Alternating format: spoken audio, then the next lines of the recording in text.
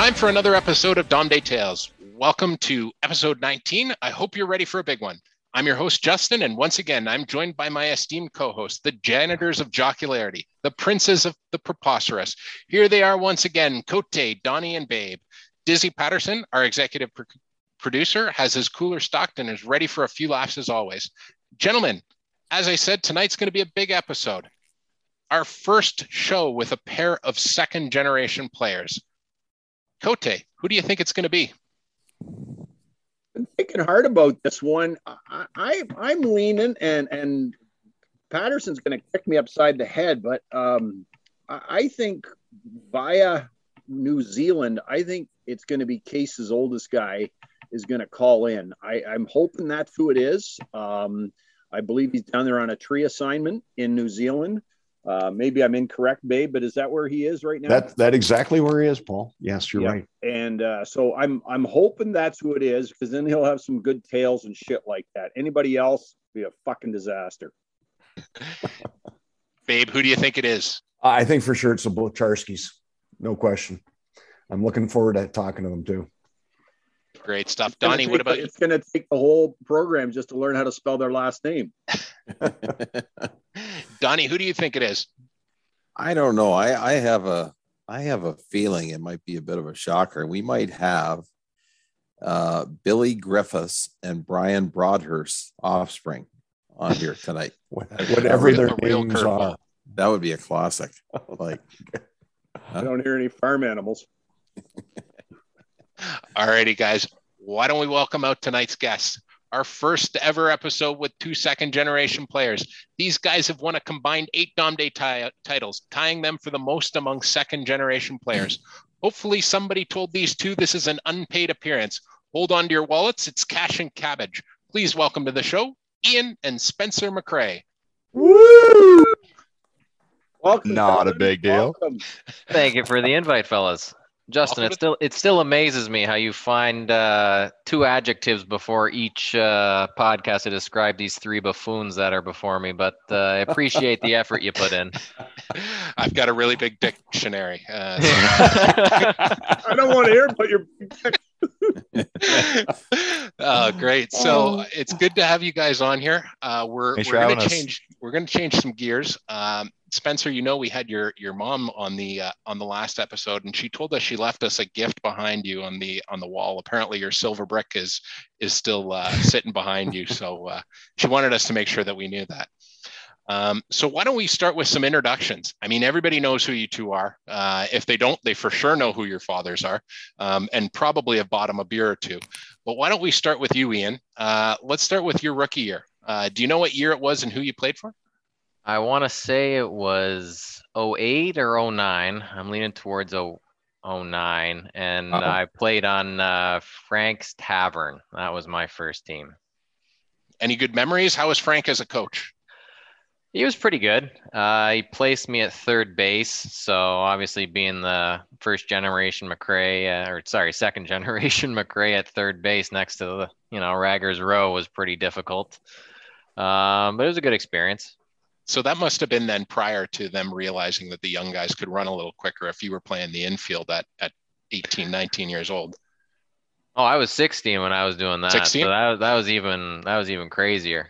But I remember in my first game, they were ragging me hard because I let a couple of balls past me, and then I snagged one right out of the air, and that shut them up pretty good. So that's one thing I do remember from that. And have they been quiet ever since, or are they still ragging you? No, they're still on me, but that's that comes with the territory of being Al's kid. Fair enough. And we'll talk a bit about being Al's kid in a second, but first let's introduce the other guy, Spencer. Spencer, why don't you tell us a bit about your rookie year and who you played for? I played for the Grays. I think my first year was, I want to say 2009. I was 15. I was very, very small, and I sucked. Like, it was horrible. I tried calming down my nerves in the outfield, and it was literally impossible.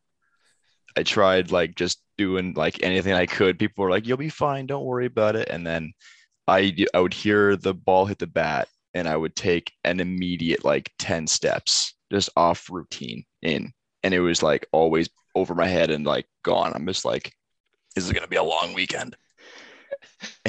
Don't forget that first strikeout. Oh my God. Don't worry. I did the same thing too. Yeah. A lot of people have been part of having Les Brunell as your batting coach and baseball coach. Whose team was the Grays? Gordy's.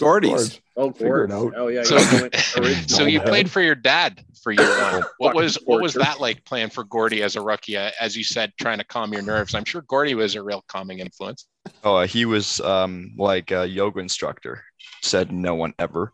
But like I remember the weekend, or like it was either a Saturday night heading back to the hotel after we'd been totally eliminated, and I think Kimmy asked him in the car. She goes, "What do you think happened with your team, Gordy?" And without even hesitation, she says, "I drafted our son." And I was like, "Friggin' dick." Guy doesn't like to sugarcoat it. No, and like he's kidding, but like the way he said it, he was like pretty pissed off too, because he lost his team and he didn't win a game, and he was just like walking back to the tent. Anybody who knows Gordy was like giving it to him, because if they screw up, Gordy's giving it to them. So it was just one of those things where it was just like, oh my God.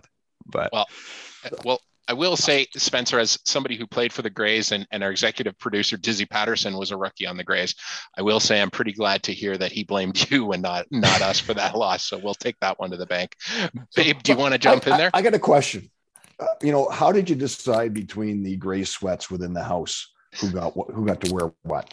I actually don't wear gray sweatpants. I actually prefer to have my legs out in the open so I can at least get a tan, because I see him I remember being pretty young and we would be doing yard work, and he would always have track pants on.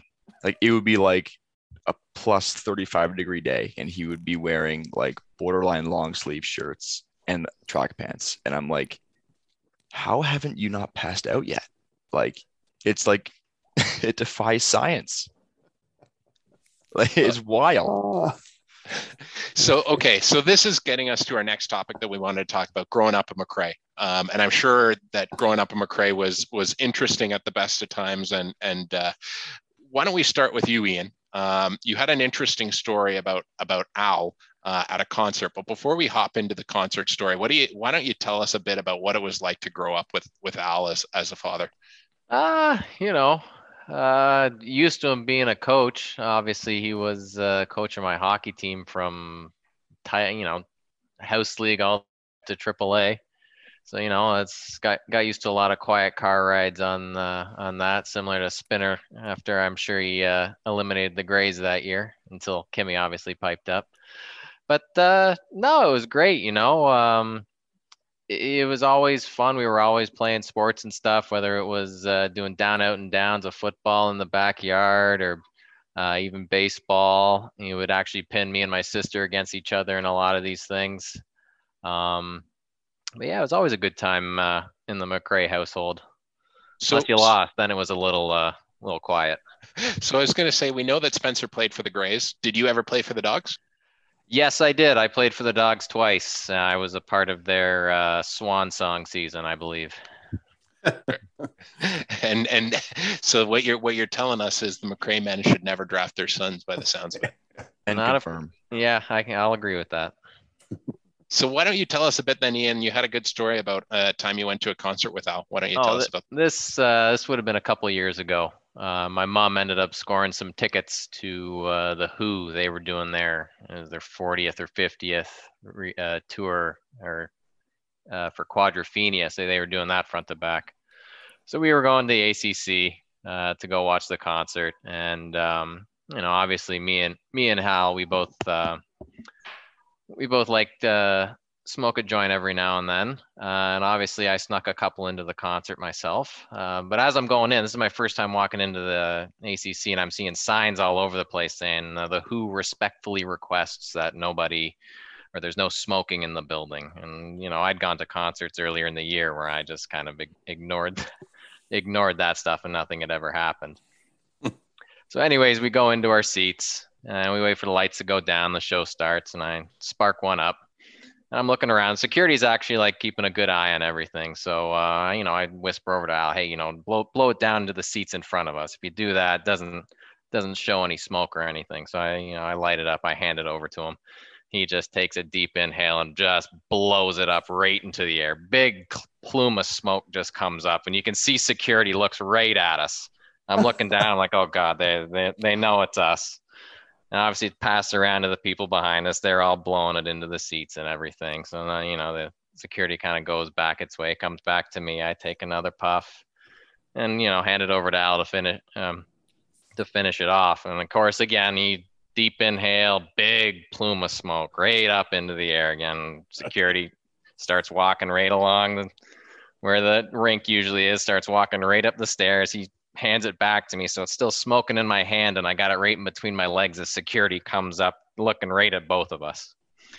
And they just tap him on the shoulder saying, sir, we're going to have to take you out of the venue or talk to you down at the bottom. So I still got the smoking joint in between my legs and they're just taking Al away because he's the only one that they can visually say he's been being an idiot. So anyways, they take him down and security comes back to me. And they say, hey, do you want to talk to him before we kick him out of the venue? All right, whatever. So I go down. Meanwhile, security's already kicked him out. So I go down there for no reason. I'm pissed off. Whatever. He'll wait in the car for me until the concert's done, even though there was another 2 hours to go. So I walk back to my seat and the people around me, you okay? Was that your dad? Whatever. Yeah, it's fine. Don't worry about it. We'll be okay. A couple songs go by, maybe 10, 15 minutes. And I feel a tap at my shoulder and I look back, Al's back in the venue. And funny enough, the guy who was scanning our tickets at the door was a friend of his from work. So he just walked back around when they kicked him out, goes to the door that his buddy's working and walks right back in and manages to take some empty seats that were right up top, just a couple rows up from us. And he was able to watch the rest of the concert with me. So, I was going to say that's not his first rodeo, is it, boys? No, he's got a horseshoe up his ass for things like that. He's been thrown out of a couple other venues too. Yeah. What a great father-son effort that is, man. Oh, it was beautiful. Couldn't ask for a better story than that. So Spencer, what about you? I mean, growing up with Gord, we talked a bit about kind of your indoctrination as a Grey, but why don't you tell us a bit about what it was like, growing up with Gord? Do you have any memories like that you could share with us? A few, I would say. I remember when me and him, or him and I, we went with a tavern, and every single time it's brought up, he looks at me and just goes, "You're welcome." Always. If we ever win together, anything happens or we're together and it's like always a good outcome, like even at the Men Cup, like, if anything happens, he'll just like look and be like, "You're welcome." And I'd be like, "Shut up, you idiot." Always. But I remember one time, it was with the tavern as well. And I remember my first game that I won after going 0 for. And I remember Donnie bringing me the ball that he signed. Said, "Congrats on your first win, Cabbage." And I was like, "This is real. This is happening. I won." And then I went on to win the actual tournament, which felt nice. But yeah, it was a good feeling. Yeah, that's good stuff. Cote, you wanted to jump in?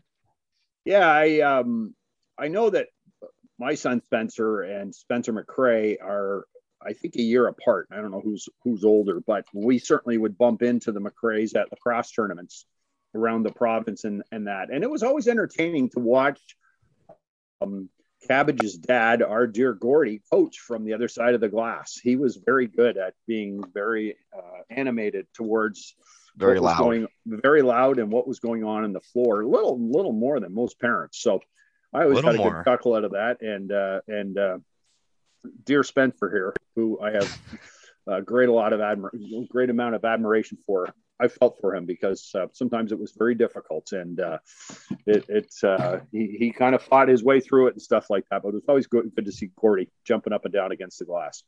What was he a bitcher at the refs, or was he a little of everything? directing the kids, or I'll put it this way: there was a time when I was pretty young that I could not wrap my head around offside. like that rule was just like I couldn't wrap my head around it. I couldn't figure out where the blue line was, and so there were certain times where I would go offside, and the one game it happened like 6 times, and all you hear is like, "Can you yell on the podcast or no?"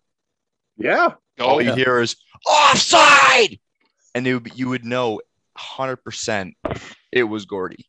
And even Kimmy on some of the rides home, she'd be like, "Gord, you know you're the loudest person in the arena by far, like the loudest person. Like people who are like parking their car outside of the venue can hear you yelling this stuff." And he's like, "I don't care. He's gonna learn offside." And I'm like, "Well, it hasn't happened yet, so keep trying." So Spencer, maybe the next question I need to ask you is, obviously you're recording this from the same seat that Kimmy did. How far away is Gord right now? Is he within earshot of you? Oh no, he's in bed. Oh, he's in bed. Okay, so we can talk about Gord all night, and we don't have all to night, worry about you getting spotted. Baby, you wanted to jump in? Yeah, and he won't listen to this for sure.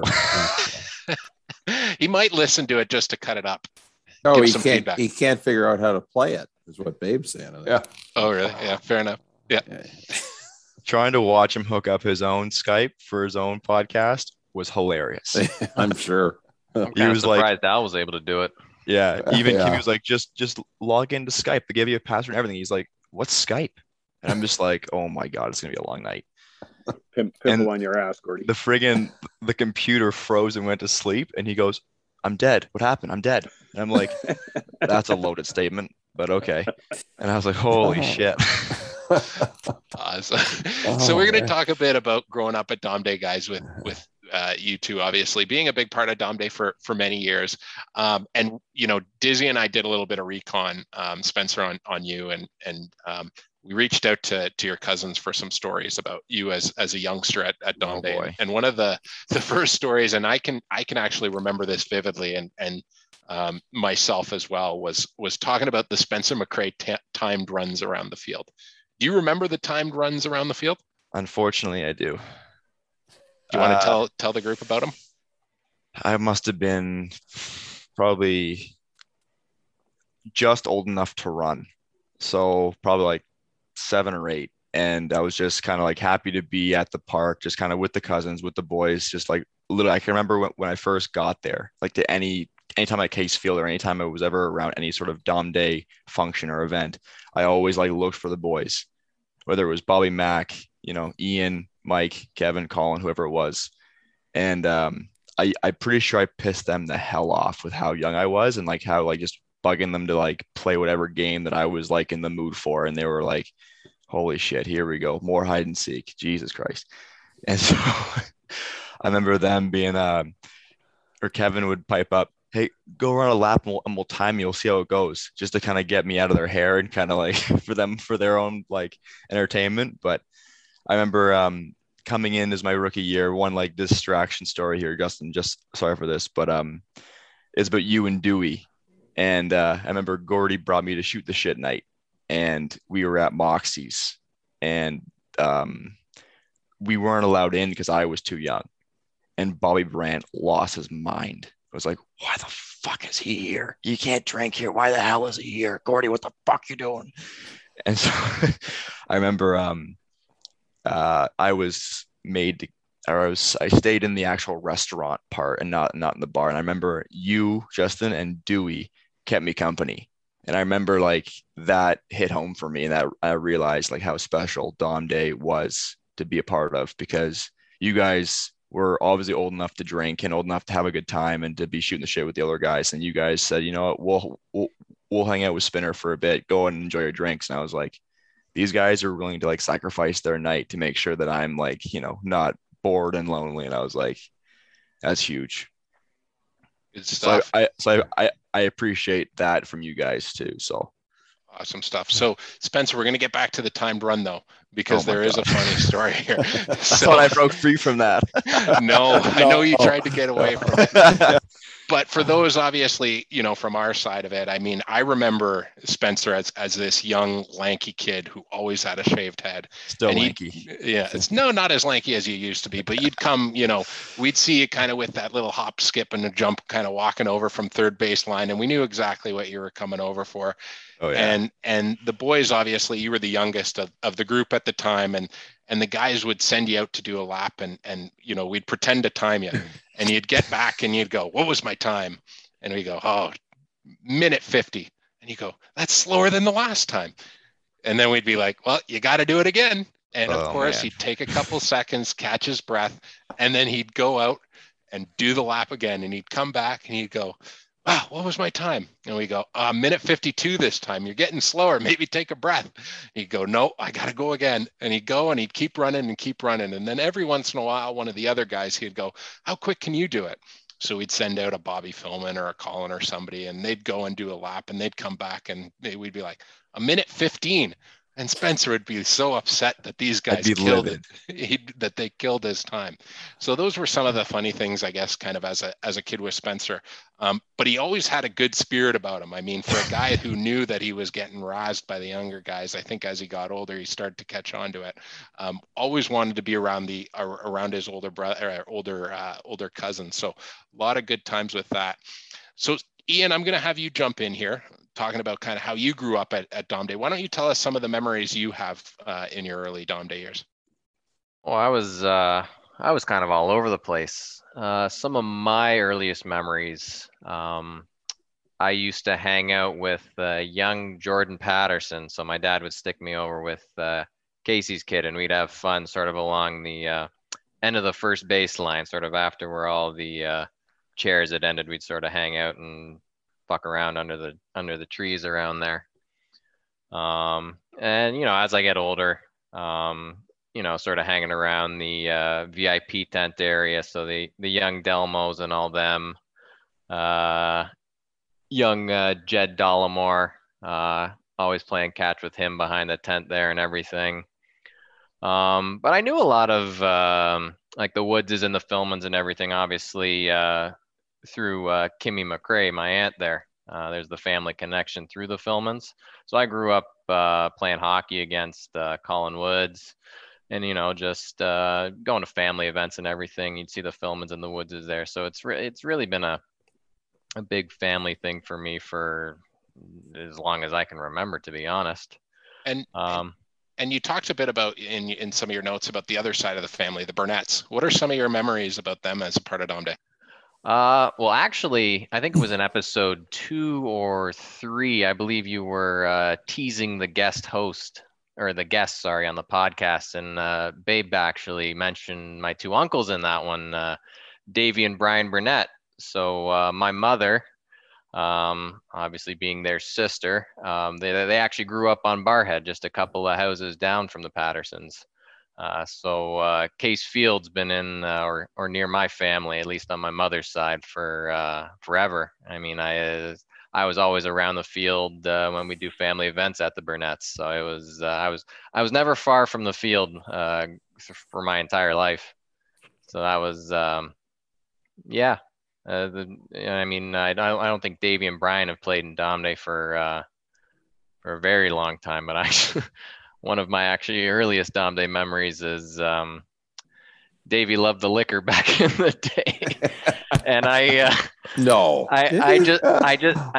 vividly remember him. So I'm watching from the VIP tent. It's sort of just right behind the cages there, and my mom's yelling, "Davey, you're too drunk. You shouldn't be playing anymore." And he's leaning up against the fence, holding himself up, just whatever. And as you don't really understand what's going on at the time, but now that when you think about it back to it, he was pretty juiced. And from what I'm told, he used to love doing that, especially at Dom Day. So yeah. I'm not sure about this fucking VIP tent. What was that all about? Yeah, I was gonna say who's the VIP in the tent? Yeah. Never been there. Very it was the Delmos, the McRaes. We just leech off of them. We don't want to pay for our own tent, so we just use theirs for shelter. Yeah, I was gonna say, are you allowed in the tent? I don't even think I'm allowed to swing by that tent. You can stand outside it, but you definitely can't step under it. I don't know. I think at this point it's squatters' rights where they can't really kick us out. So it's $5 for shade. Right. Yeah, exactly. That's a Scottish invitation, right? A Scottish invitation. You just fucking walk in. Yep. You can't sit here. So $5 per shade, obviously. How did the McRae's get under there? Oh, I don't know. You'd have to. That's a good question. Either Al or Heather might know the answer to that one, but I don't know. I think the Dalmazies just happen to have a soft spot for us. Yeah, they took a shining. They let us underneath the tent. Yeah. Took us to the kids. Yeah. Exactly. Yeah. Once Gordy didn't need cigarettes after Marooks or Westy anymore, he went down to that tent. Yeah. Cote, speaking of Brian Burnett, what's your fondest memory of him? Or Brian Burnett? Yeah. Maryland. If I say the word Brian Burnett, what do you think of? Maryland Tart. Maryland Tart. Oh, yeah.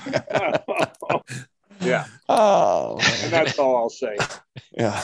That's What all year? I'll What say. year was that? What year would that have been? Same year. That was the same one on the last episode. We were talking about when we played on the opposite diamond. That was 91.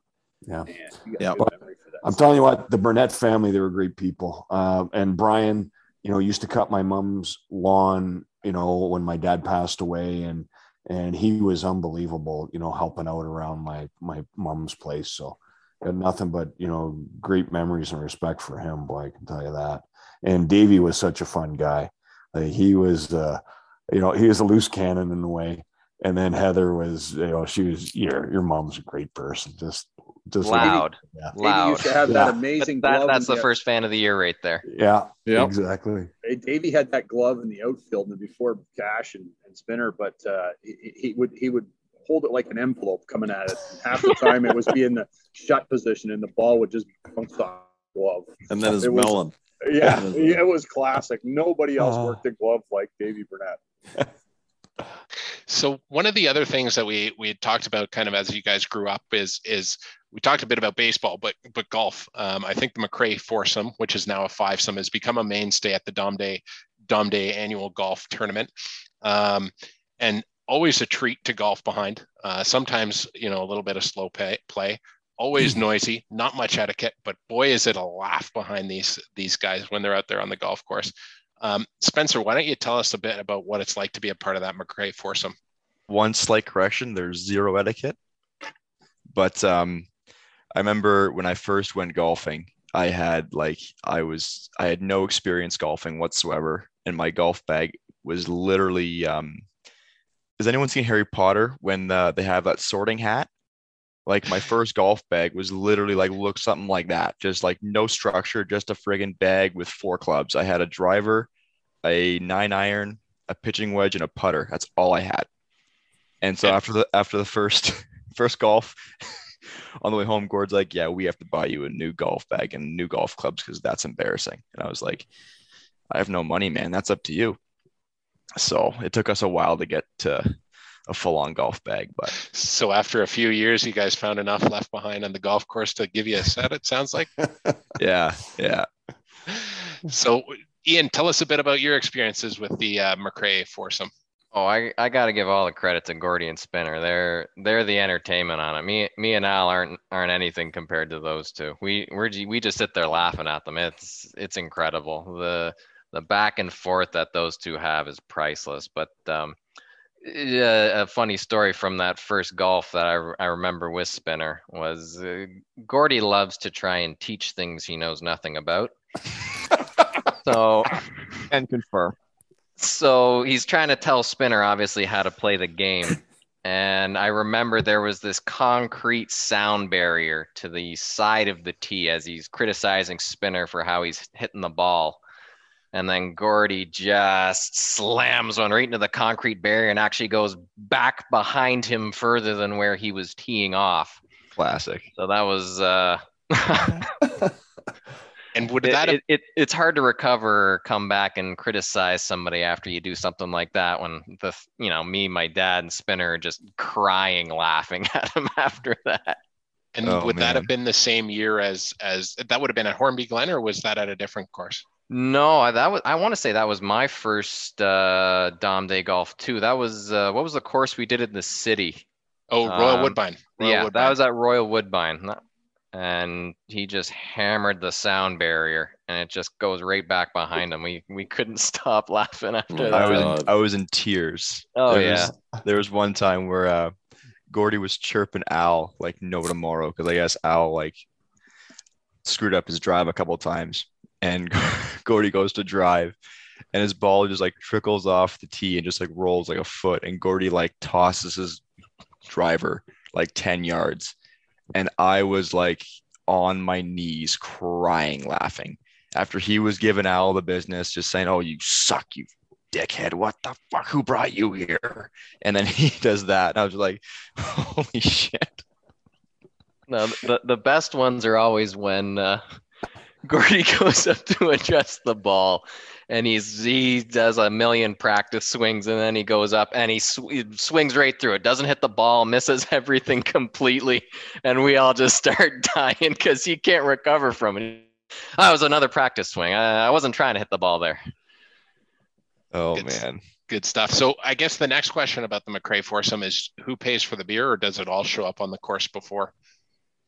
We're usually stealing beers out of Gordy's bag, if I'm being honest. But every now and then we have a money hole where whoever loses ends up buying the round for everybody. So Gordy's bag that I bought. Like usually like and stocked. That sounds about right. So I'm stealing from Spinner then. Yeah. Oh man, the one time where Gordy, it's when he was retired, and there was a time, I think it was we wouldn't have time to go on the Friday morning, so he tells me to go to the store and pick it up, and I'm like, why am I going to get it? Like, you're off. Like, you've been off like the last 5 hours. Why haven't you gone to the beer store to get us beer? And he goes, you know how many years of Dom Day I paid for your beer? And he goes, you're welcome. Now go to the store. You're welcome. You're like, go, like he'll get so serious with that kind of stuff. Like, it's the one time we were going to the cottage, and it was actually recently. Sorry for the sidetrack, not really Dom Day related, but it's the Thursday was the holiday, and I'm off work on the Wednesday, and I'm thinking to myself, because we were supposed to leave for the cottage Thursday morning, and I'm like, well, we can't go to the beer store if it's going to be closed. So I'm like, I probably should buy a beer now. And once again, Gordy's off. He's been off since like 10:30 in the morning. It's now like almost 6 o'clock at night. I go home thinking, you know what? Ask Gord, be a good son. Ask him if he wants any beer or if he needs anything, just be a nice, good son. I go home and I'm like, hey, Gord, maybe you went out, maybe you didn't, whatever. Do you need beer? And he's lying on the couch in borderline underwear, doing nothing.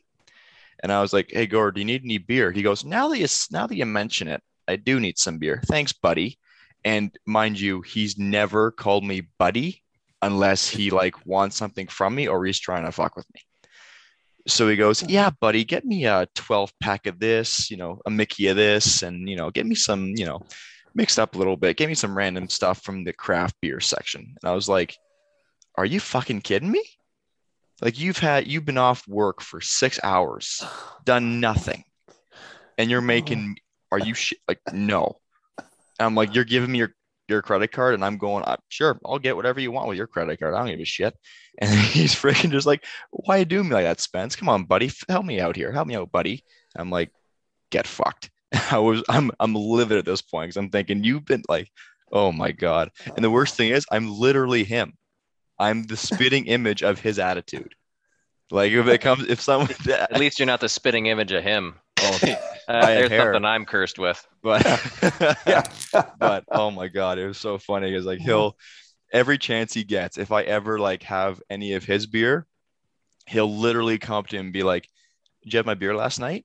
I'll be like, yeah, I had one. It's like $5, please. And he's serious, dead in the face, like looks could kill. He's just like, $5. He's like, you know how many times I paid for your beer? You're welcome. So Spencer, I was going to say, I think that Thursday night that you had to go and buy him all this booze, you ended up at the Woods Cottage, and I happened to be there, and I think Gord had the gall to complain about the amount of cheese you had been eating and the cost of cheese. Yeah, and I think that kind of wound the nerve of the guy. A lot of cheese was consumed, right? Well, I mean, like, and here's how I think about it. I have cottage cheese at work for my break because I was going through a lot of other things that keep me hungry, or they weren't keeping me like satisfied for until lunch. So I was like, what can I have that's like protein packed, but like, pretty easy to like make at night? And I was like, cottage cheese sounds pretty good. So I put some Frank's red hot sauce in there with some pepper. Unreal, unreal. So whenever I go to the store, and usually he goes to Costco and he'll buy a brick of cheese, like one of those big bricks. And now there have been times where I've put a little bit too much cheese on my nachos at night, and he'll walk by and making that, and he'll like blow a gasket. He'll be like, "Did you pay for that cheese?" And I'm just like, "It's in the fridge. It's anybody's cheese, Gordy." He goes, "Wrong again. No, put that back in the fridge." I was like, "No, it's already made. I'm not, no." And he'll lose his mind. But I'm just like, whatever. But I mean, I definitely go to the store for them, and I buy like a whole bunch of stuff that they need sometimes. But for the most part, I buy my own cheese now. Good stuff. And Ian, what about you? I mean, your dad has a reputation for being cheap as well. Did he ever charge you for cheese or beer? No, you know what? I gotta give Al credit where credit's due. He's honestly never asked me for a bill. But to be, I must be nice. Yeah. Oh yeah. Has he stuck you with one? Oh, of course. But I'm okay. You know what? He pays for enough that I'll take this one from you. It's okay. And he always gave you enough money for his McDonald's cheeseburger. I think that was a bone of contention on the last episode with him. Quarter pounder with cheese, nothing. Yeah, yeah, I think so. Although he doesn't need too much more McDonald's anymore. So it went to his hair. Good stuff. Went to his hair. Yeah. Oh, that's really nice, Cote. Didn't give a fuck. So our next story that we wanted to talk about, and we kind of talked about it briefly, but Spencer, I think it took you a bit to win your first Dom Day. How many years did it take you to win your first game in Dom Day, not your first title? It took me 3 years. I think my third year, I'm pretty sure I was playing for the Titans, because I played for the Grays, Rebels, and I believe it was the Titans, and that's when I broke my leg. So that year, it counts, but in my mind, it doesn't really count like that, because I mean, I was on the IR, so it didn't go against the cap. But you were on the IR when the Titans won? Yeah, remember when the Titans didn't win though that year. They won a game. They won a game. Oh, they won a game, and you were on the sidelines. Wow. That didn't go against. Yeah, so that doesn't count. No. So yeah, and then you're still shit then. Can't confirm. Remember when you broke your leg and Gordy was like, it's just a scratch. You're fine. Literally, we came off the field and Gord's like, walk it off. And Kimmy like almost lost her mind. Goes to the doctor. Yeah, you snapped it. I've never we actually saw an x-ray of my leg, and it was held together by combined 4 millimeters of bone. That's it. And I was like, holy shit, I really did damage on this thing. And then Gordy, and then both Colin tells me afterward that I think me and him were both in the outfield, or I think he might have been on the sidelines, and he was like, just catch the friggin' ball, idiot. And I was like, you're a dickhead. That's good stuff. So I guess it takes you 3 years to win. Yeah. And you said there was a story about Donnie once he won. Why don't you just kind of quickly tell us that one again? Yeah, so I think I caught the last ball to actually win the game, and I was like, holy shit, I actually won a game in Dom Day. And I think Donnie called me over, I'm pretty sure, and said, can I see the ball for a second? I was like, yeah, whatever, it's not mine. And then he friggin' signs it, and he said, I think it's like, dear Cabbage, congrats on your first win. Love, Donnie. And I was like, oh my God, that's amazing. Donnie, do you remember that one? Yep. Do you still have it, or did you chuck it? I actually had it on display for a long time, and then I guess according to Kimmy's standards, my room wasn't up to snuff, so she cleaned it, and I'm not sure where it went. But I asked her about it, and she's like, I don't know where it went. I'm like, well, you clean my room, you should know where it went. She's like, I don't keep track of your stuff. I'm like, well, if you didn't touch my room, you wouldn't have to deal with that. But I'm not sure where it went. There's a lot happening at this house. I was gonna say, you're paying way too much in rent by the sounds of it. I think you need a better deal. I don't know. He's getting maid service. Is he paying enough? Yeah, I know. This could be a short film. Like we ought to think another about one. This. Yeah, another one. Yeah. So Spencer, maybe the next question. So we talked a bit about all of your challenges winning your first, but you've had a good run since. How many titles? I have 4, I think, now. And who are they with? Do you remember? 2 with the Tavern. One in between the Tavern was with High Flyers. And then I think took you a little bit to think of that one. Sorry, my apology. And then I don't know how I won it with the other time. I think actually it might have been 3 times at the tavern. It was the tavern 2 in a row, and then high flyers, and then tavern again. Good to know. I think it might have been 3 with the tavern. So that now puts you tied for the most amongst young guys, tied with Ian, Kevin, and Taylor Maroc. What would be? I don't have 4. I only have 3. You only have 3? Well, yeah. We'll have to go back into the history books and fix that one. Makes you a little more catchable for us losers. So Spencer, I guess what would be your advice for somebody who loses a couple and then gets on a run like you? Just never get too high, never get too low. Just I guess just keep having fun. Don't let it go to your head. I don't think anyone's ever gone 0 for before, and look at me now. Not a big deal. But and be thankful for all the support you get at home. Absolutely, yeah.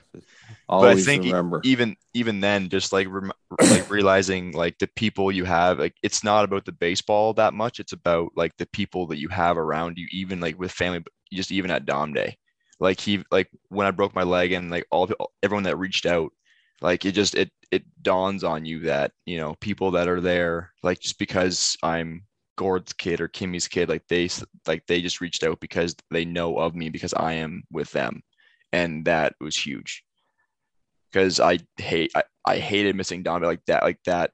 Driving home that night after missing Remos, I was beyond pissed. I was like red in the face, like just angry as hell that I was like not able to, I guess, and especially playing on Mike's team, like that was like playing with family. That was pretty sweet, and it ended that way. I was very upset, but just you kind of just like get back in the saddle and just kind of keep going. And if I'm correct, I think that was the greatest night at Remo's ever. No, just kidding. That's good stuff. All righty, Spencer. Well thought out. I think that's some fantastic messages. So we're going to pivot now. We talked about that one franchise that Spencer had a little bit trouble reminding himself of him winning. A new franchise was born, Dom Day 36. All hail the Rocket Appliances. Ian, where'd the name come from? What was that all about? Well, me and my university buddies were big on the Trailer Park Boys at the time. So we'd toss Ricky-isms at each other frequently. And one that we really liked to use was Rocket Appliances. So in the episode, he's explaining how instead of saying it doesn't take rocket sciences to know how to steal an ATM machine, he says Rocket Appliances. So that's where that originated from. Yeah. And your first year, I mean, it's a year that we talked about a lot on this show. A lot of people said their favorite year was, one of their favorite memories was the year that Donnie showed up on the limo. Chevy gets fired. But what we don't talk about is the franchise that the Danish Tarts beat in the finals. Who was it? That was us. We started 0-3 that tournament, and I remember walking out to the outfield to the Pissers, and I met our producer extraordinaire out along the way, Dizzy, and we ended up having a discussion about the batting lineup, and I ended up switching something up. And we made it, after that, we didn't lose a game until we got to the finals. And, obviously we beat the Team of Fate that year, or lost to the Team of Fate that year in the finals. And, it's as heartbreaking as it is, it was a heartwarming story at the same time, getting to see Donnie come to the field with Kinger in the limo. I mean, as much as you're on the wrong side of history at that time, it was still a beautiful memory to be a part of. That's great stuff. Donnie, do you remember you guys beating the piss out of that Rocket Appliances team in that final? Yeah, I was just thinking it was a big score, wasn't it?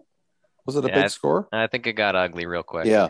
And but likewise, the Tarts had a terrible start too, because when we rolled in the limo, we were 0-2. And then Chevy got gassed, and Feuds put Kinger and I at the helm, and we never lost again. So it was just, as Cash said, it was fate. So we were destined at that point. So. Dizzy, you want to hop in? Well, I remember a big turning point that year was Coach Cash just tucking in all the jerseys. You know what? It was the jersey tuck, wasn't it? Yeah. I do remember that. We started rolling. Something clicked. I changed the batting lineup and we started tucking jerseys. It worked out. The batting lineup had nothing to do with it. It was the jerseys. I remember that. The jerseys. But it was. I completely forgot about that. Yeah. That was great. When the limo rolled up, it was distracting for us. Yeah. Oh, yeah. I remember that.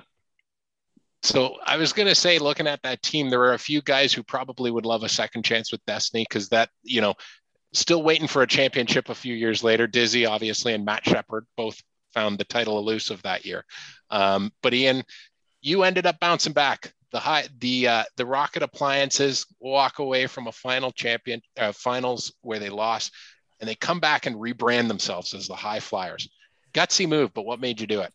Well, after an abysmal Dom Day 37, where we barely beat out the Tarts in losing the franchise. So I believe Fuchs lost his franchise that year. I barely kept mine. There was a run differential or whatever, God knows whatever math Pete was using at the time to figure out who ended up losing their team.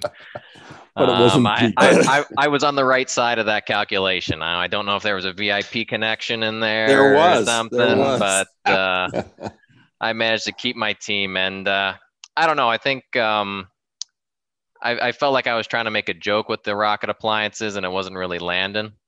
So I decided to rebrand to the High Flyers. So at the university, our co-ed hockey team, all of our buddies, we would get really stoned before our games. So we tried to come up with a team name that would be appropriate for that. And we came up with the High Flyers. Because we were out there pretty high, flying around the ice, and it actually ended up working pretty well for baseball. A high fly ball. So just carried on that name from my university days. I'm sensing a theme here, Ian, with this McRae. Where do I not? At least on my side. Where do I not want to send my granddaughter to for university? Brock University. So your hometown there, Coach. There you go. You got it. I used to go to this. I used to go to the same gym as Danny. Ah, there you go. You're probably a smart guy then. Yeah, not really. Beautiful. Lots of good bars. You've probably been to a couple of them. Oh, although me and the Pepper and the Pepper, K-ville. Oh God, when they had dollar beer night. Ugh. See ya. That High Flyers. Cat's Moose. You been there a couple times? Oh yeah, everywhere. You name it, I've been. I bet. Good for you. Great town, St. Catharines. Loved it. High Flyers team, Justin, had some weirdos on it. The championship team. Yeah. And you look at that lineup. Let's go over that list. We're going to get to that in a second. But before, I just want to preface one thing. So as we talk about the High Flyers winning the Rain Bowl, I just want to be clear that they become the second generation team to win a Dom Day title. Once again, that's the second generation team to win a Dom Day title. Yeah, who was the first, Justin? Who was the first? I can't remember, but they wear blue and gold and they look damn good in it. But was that Howie's team?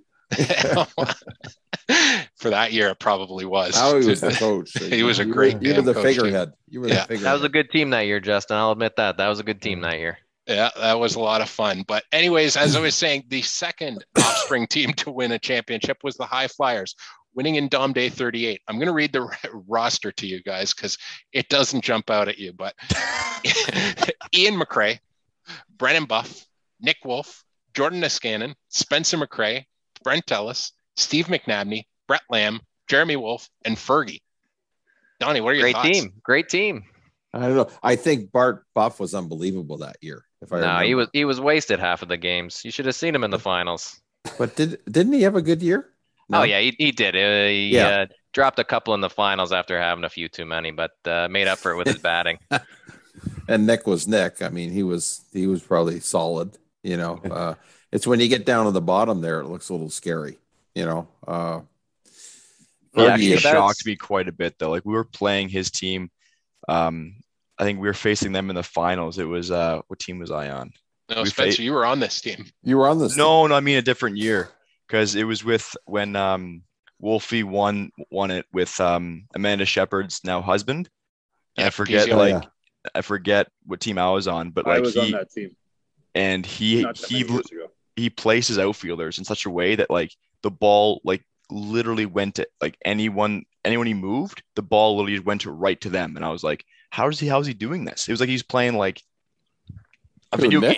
Yeah. Nick? He places players in such a way that like the ball literally went right to them. I'm just like, well, let's get the scouting report. Yeah. I was gonna say we're not going to give him any credit on this. No. I was impressed. Jesus Christ, Spencer, you do remember back to the high flyers for Christ's sake. Yeah, I was going to say, Spencer, you do remember he gave you the silver brick, right? Yeah. You win some, you lose some. Fair enough. So Spencer, what was that like for you getting to play with Ian? Was that fun, or how was Ian as a coach? Ian's unbelievable as a coach. He's a great coach. I think I find at least better than your dad. Oh, I don't yell at him as much.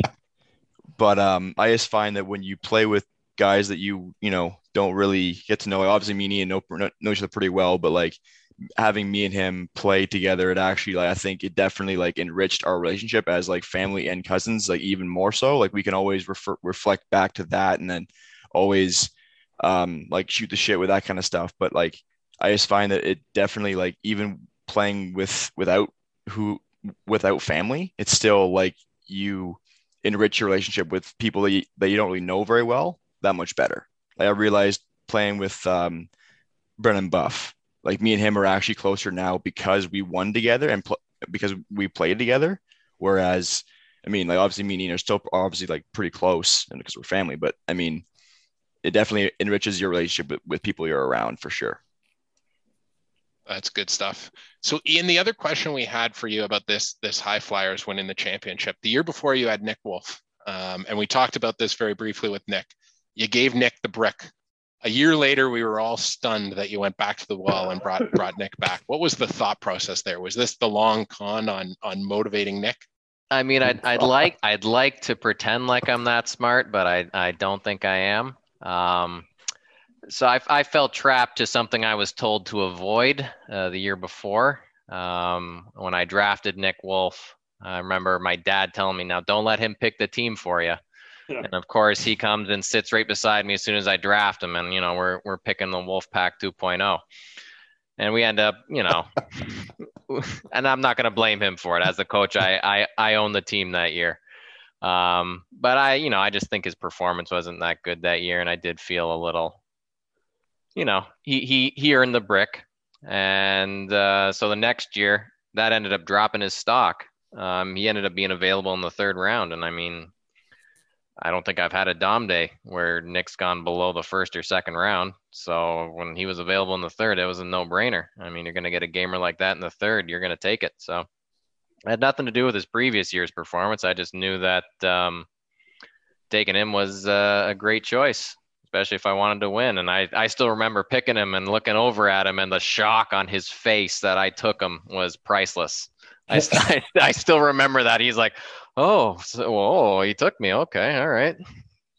Plus, hey, Donnie, let's talk about something else besides Nick Wolf. I know. I think, Ian, that gave you at least 2 picks you could pick on your own, and then Nick could pick the rest of the team. Oh, no, he didn't approach me. He was worried I'd give him the brick again. So Ian, then maybe, okay, besides Nick and Spencer, who is the underrated guy on this team? Because like Donnie said, the bottom kind of falls out in the bottom half. Like you look at the bottom half of the roster, you go, okay, not a lot of names jump out. There's no Justin Sizes. There's no Paul Coates.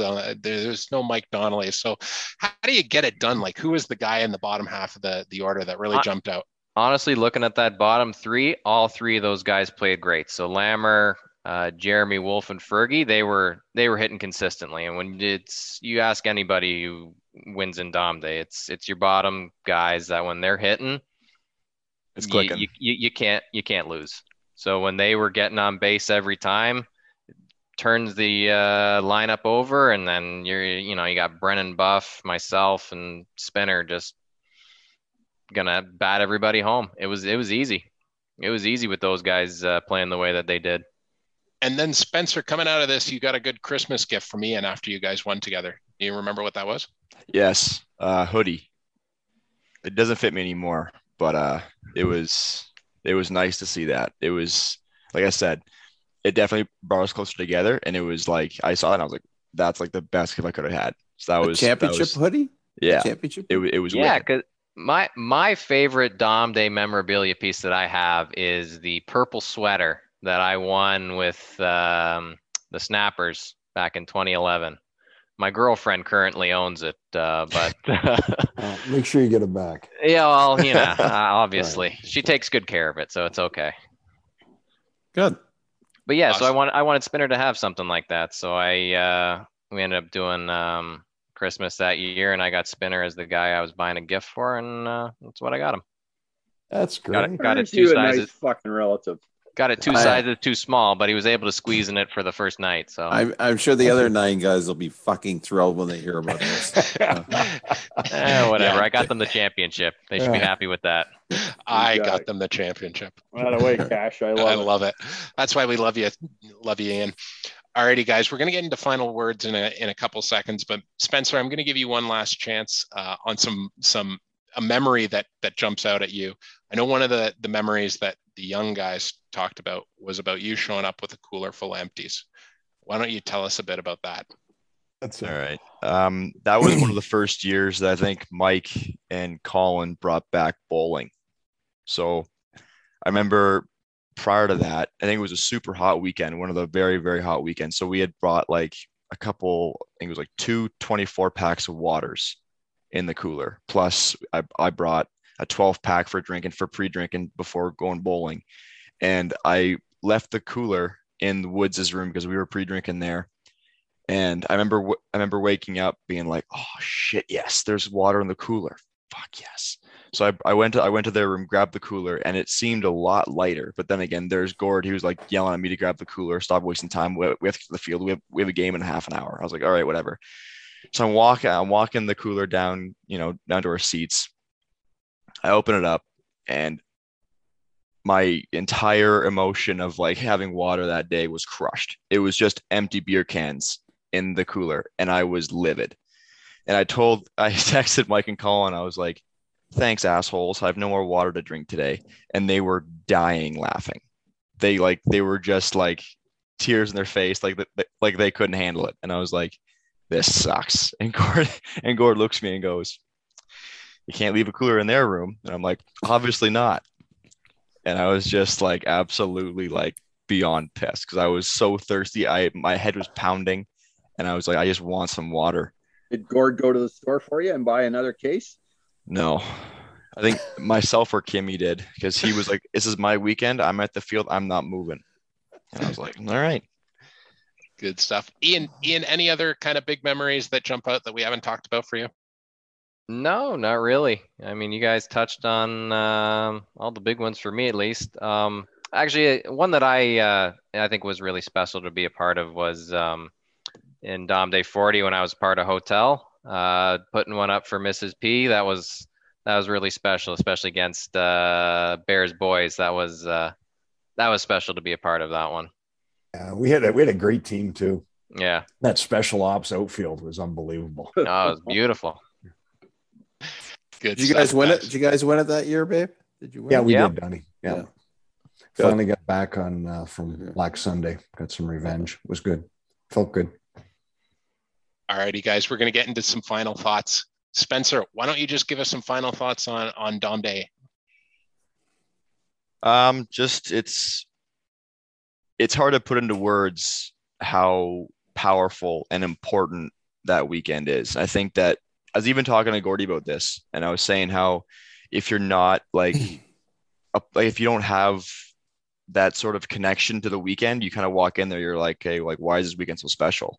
And then I'm thinking, like, if you're like a part of, if you know people there and you know how much effort goes into that and you know how much people care about it, it's hugely important to the people that went to high school at Thistletown and at the other high school. I don't even know what the high school is, but it's better that way, I think. One of the two high schools. West Humber. What street was that on?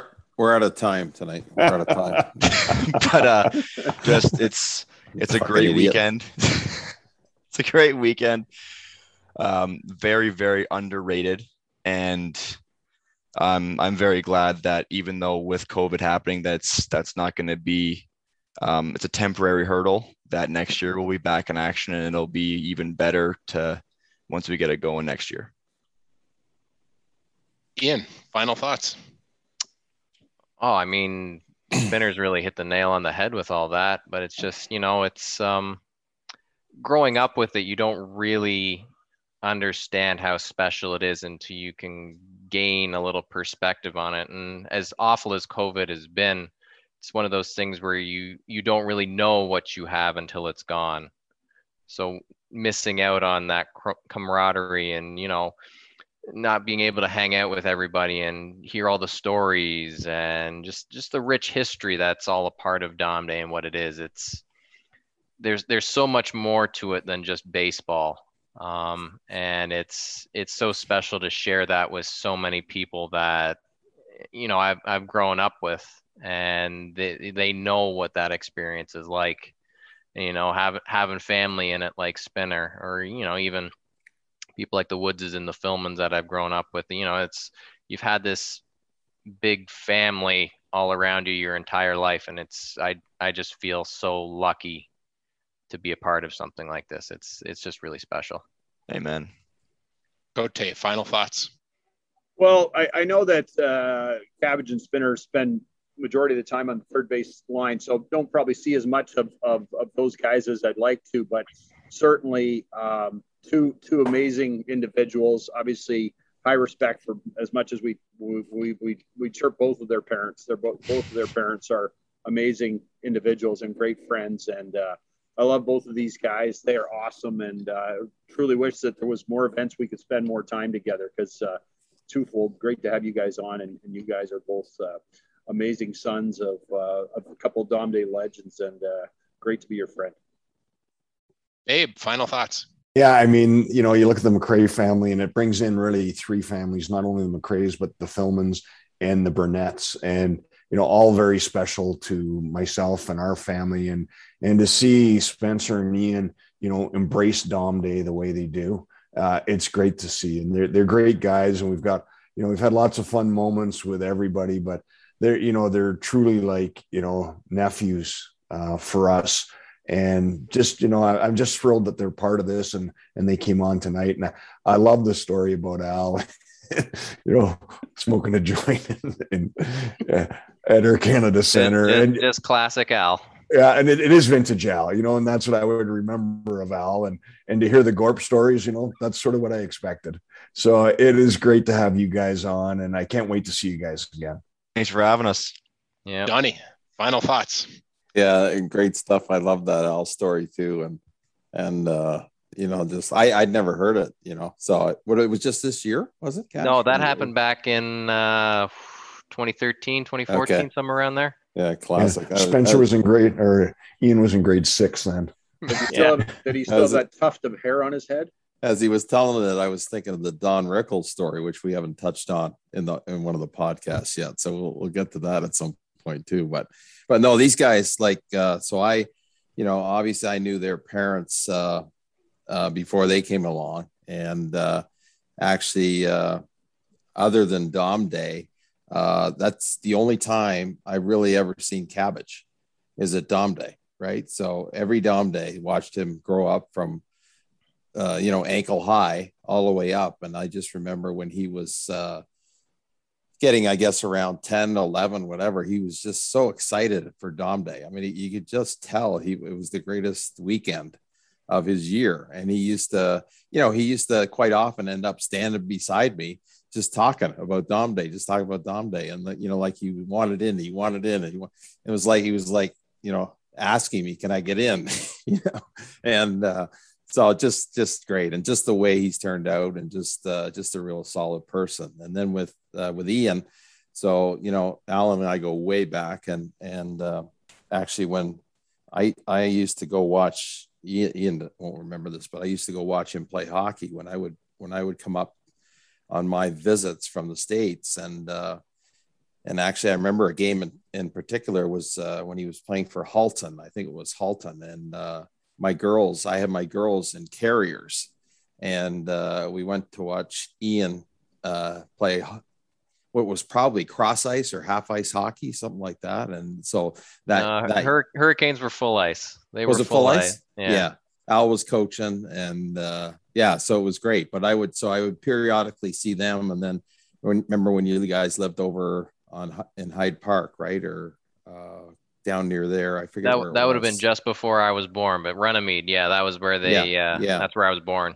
So, and then again, just really only seeing them at Dom Day and stuff. And then both came in the Dom Day with a lot of pressure, right? Because they're, as you guys said, they're sons of legends, right? So they came in, they knew, I think, that they were going to get it hard.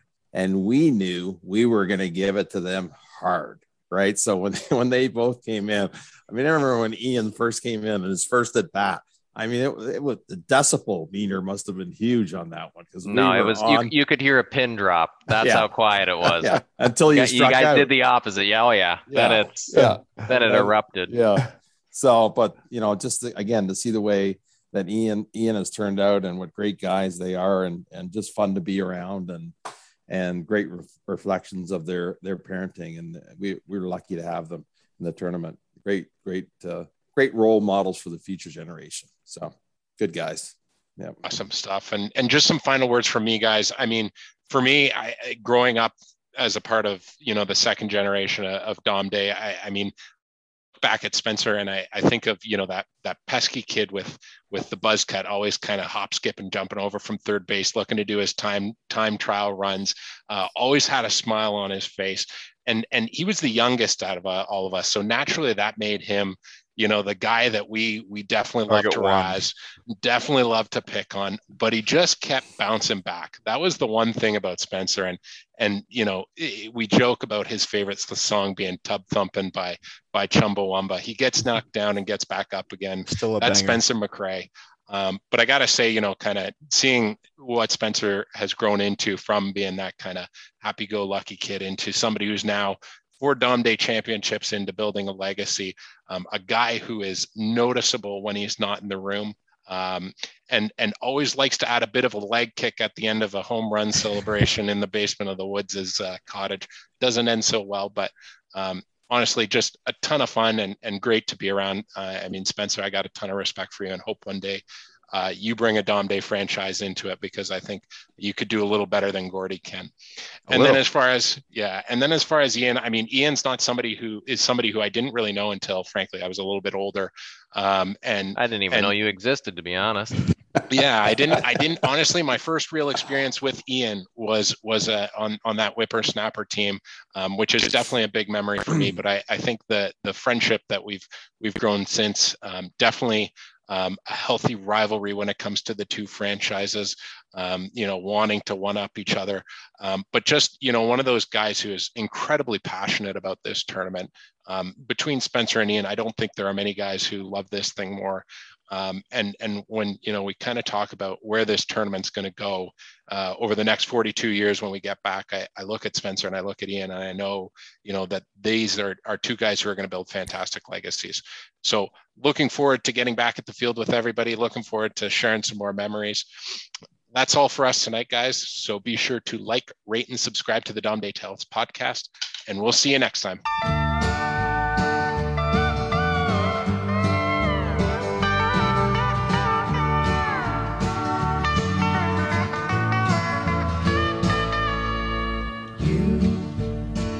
Who are on the road must have a code that you can live by, and so become yourself, because the past is just a goodbye. Teach your children well, their father's hell did slowly go by, and feed them on your dreams, the one they picked, the one you know by. Don't you ever ask them why, if they told you you would cry, so just look at them and sigh.